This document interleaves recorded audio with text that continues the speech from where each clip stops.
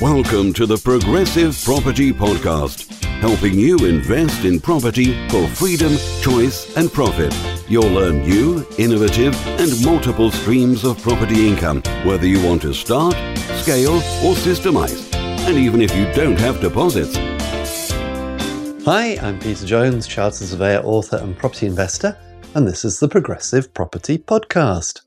Now, in the last two episodes, we took a bit of a break because we were celebrating the fact we got to our 100th podcast episode. And that ended up going into 101 because I was taking questions from the Facebook group and answering those.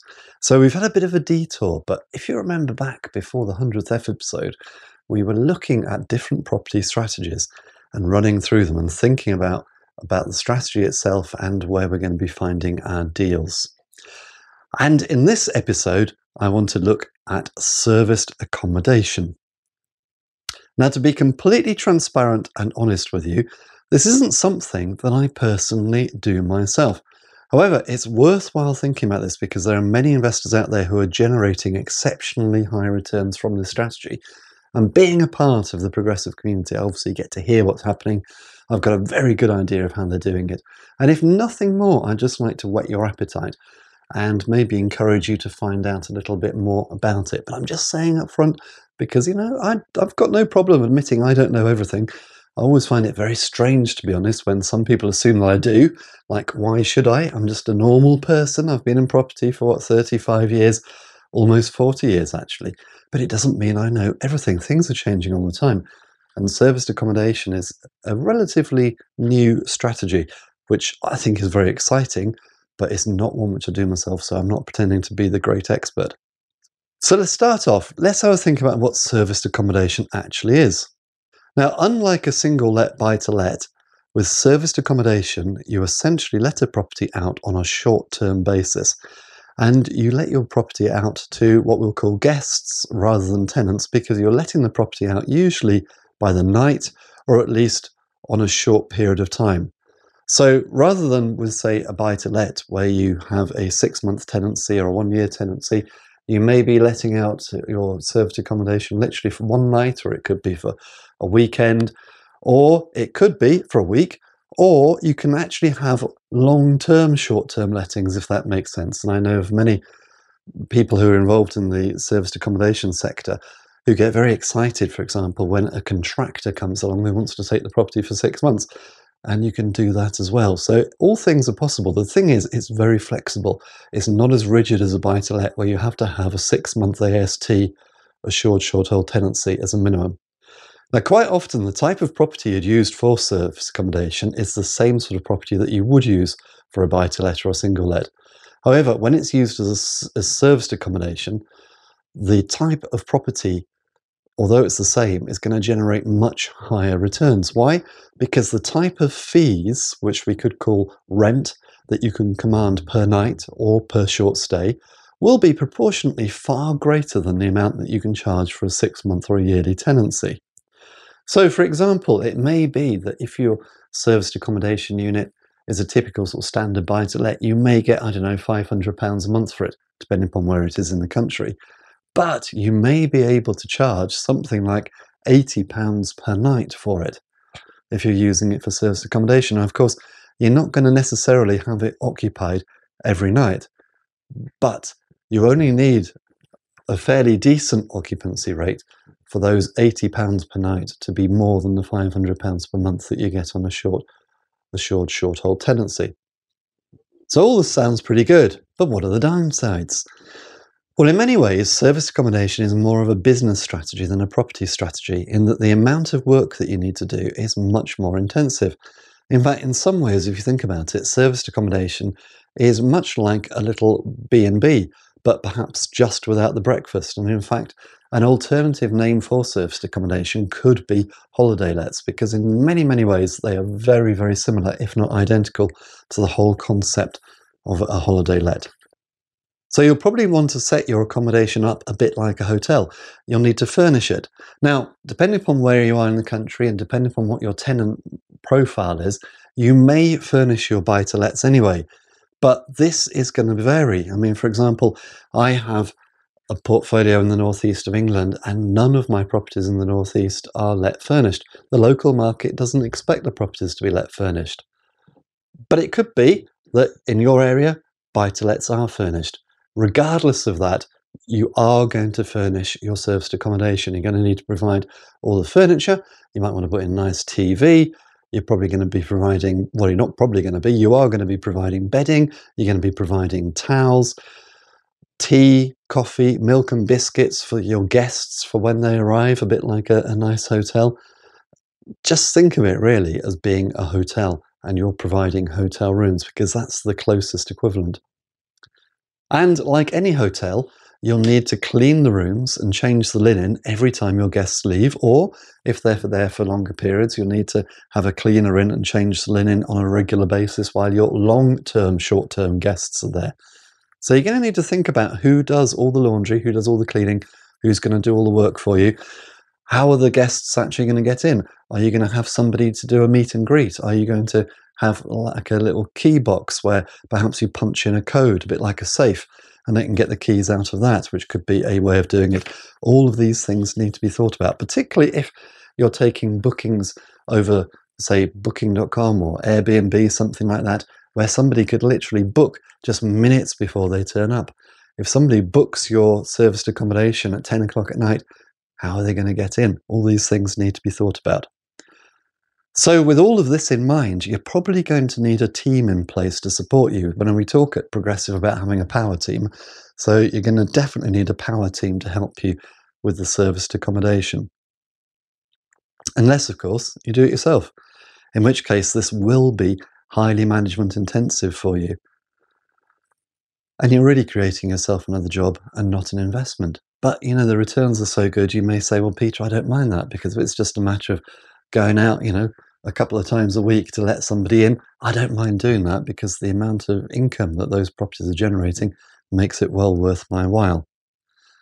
So there's more than one way of doing this. There are several models within this strategy that you could adopt. For example, you could choose to have a model where you effectively have, say, a single house that you let as a single entity. So you let out the whole property at once. Maybe it'd be like to a family and you could let the whole property. Or you could have a single house, which you could almost operate like a mini HMO, where perhaps you let each room separately, or perhaps you could have a house which you turn into apartments. There's different ways of doing it, but you want to be very clear as to how you're going to be doing it, because you're probably going to be looking for a different type of clientele. If you have just single rooms which you're letting out, it is going to be more like a hotel. If you're letting out a house which has got multiple bedrooms, but you're letting it to, say, one family, then you're looking for a different type of a guest. And I know, as I said earlier, a lot of operators in the serviced accommodation market, for example, get very excited about contractors. Well, you could have contractors sharing the house. It wouldn't really matter, though, if they just wanted single rooms and they had a room each. It's up to you, really, to decide how you want to provide it and how the property is going to work best for you. One thing which you do need to be aware of if you're going to get into serviced accommodation is that you need to be aware that more than likely you're going to need planning. I mean, let's not say more than likely. There may be the odd instance where it's not required, but 95% of the time or more, you're going to need planning. Because under the Planning Acts, this type of property would not be considered to be a normal residential property. It's really a holiday let. And for planning purposes, that's pretty much how they're going to treat it. So you're going to need planning consent. And that's going to impact and affect other things, such as how you finance the property. So when it comes to finance and serviced accommodation, the type of finance that you need is going to be different from the type of finance you'd use for a buy-to-let. You're going to need a commercial mortgage.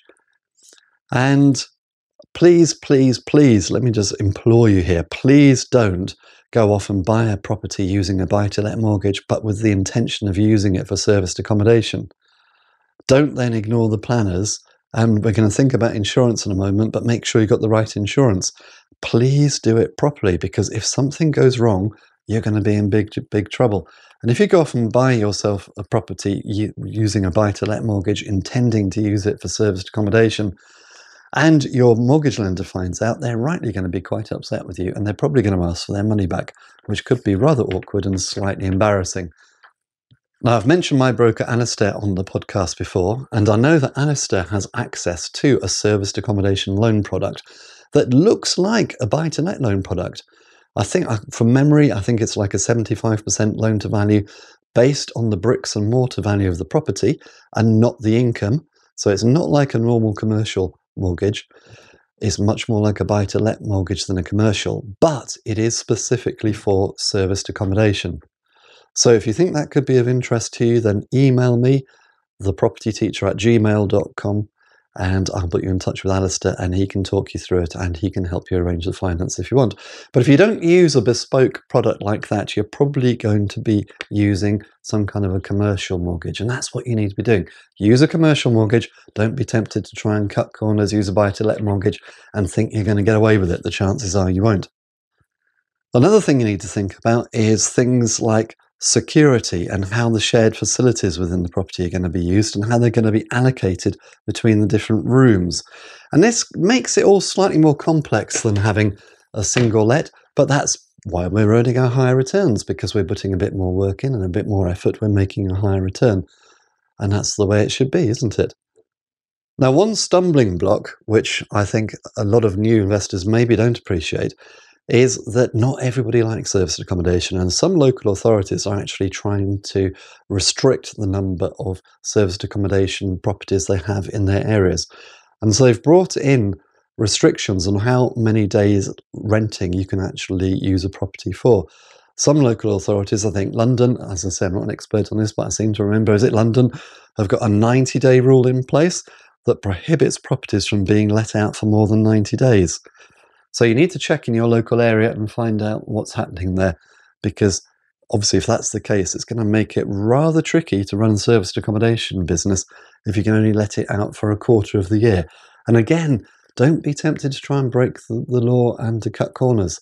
In my experience, people who do that, they usually sort of are quite cocky about it at the beginning and making out they're sort of quite clever, but they get caught up with eventually, and the smile gets wiped off their face, and I wouldn't want that to be you. So have a look, find out what's happening in your area, and don't try and cut the corners. But it is something to consider if you're thinking of doing serviced accommodation. What is the rule in your area? Now, I mentioned earlier about insurance. That's another thing. You need to make sure that you have the right insurance in place.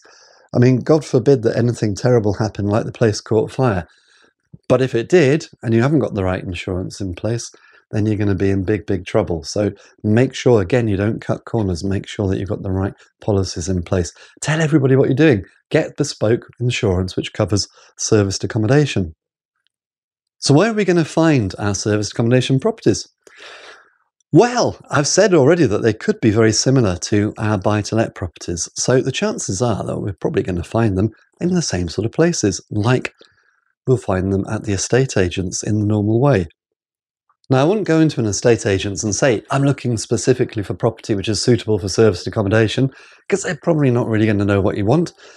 But if you start looking for properties which are suitable for buy-to-lets, particularly, I would suggest better quality buy-to-lets, then that's probably the kind of thing you're looking for. But again, you need to understand your target market and who you think is going to be using your properties. Are you buying properties in a city centre, for example, to compete with the local budget hotels? Are you buying properties in an area which is known to be popular with tourists?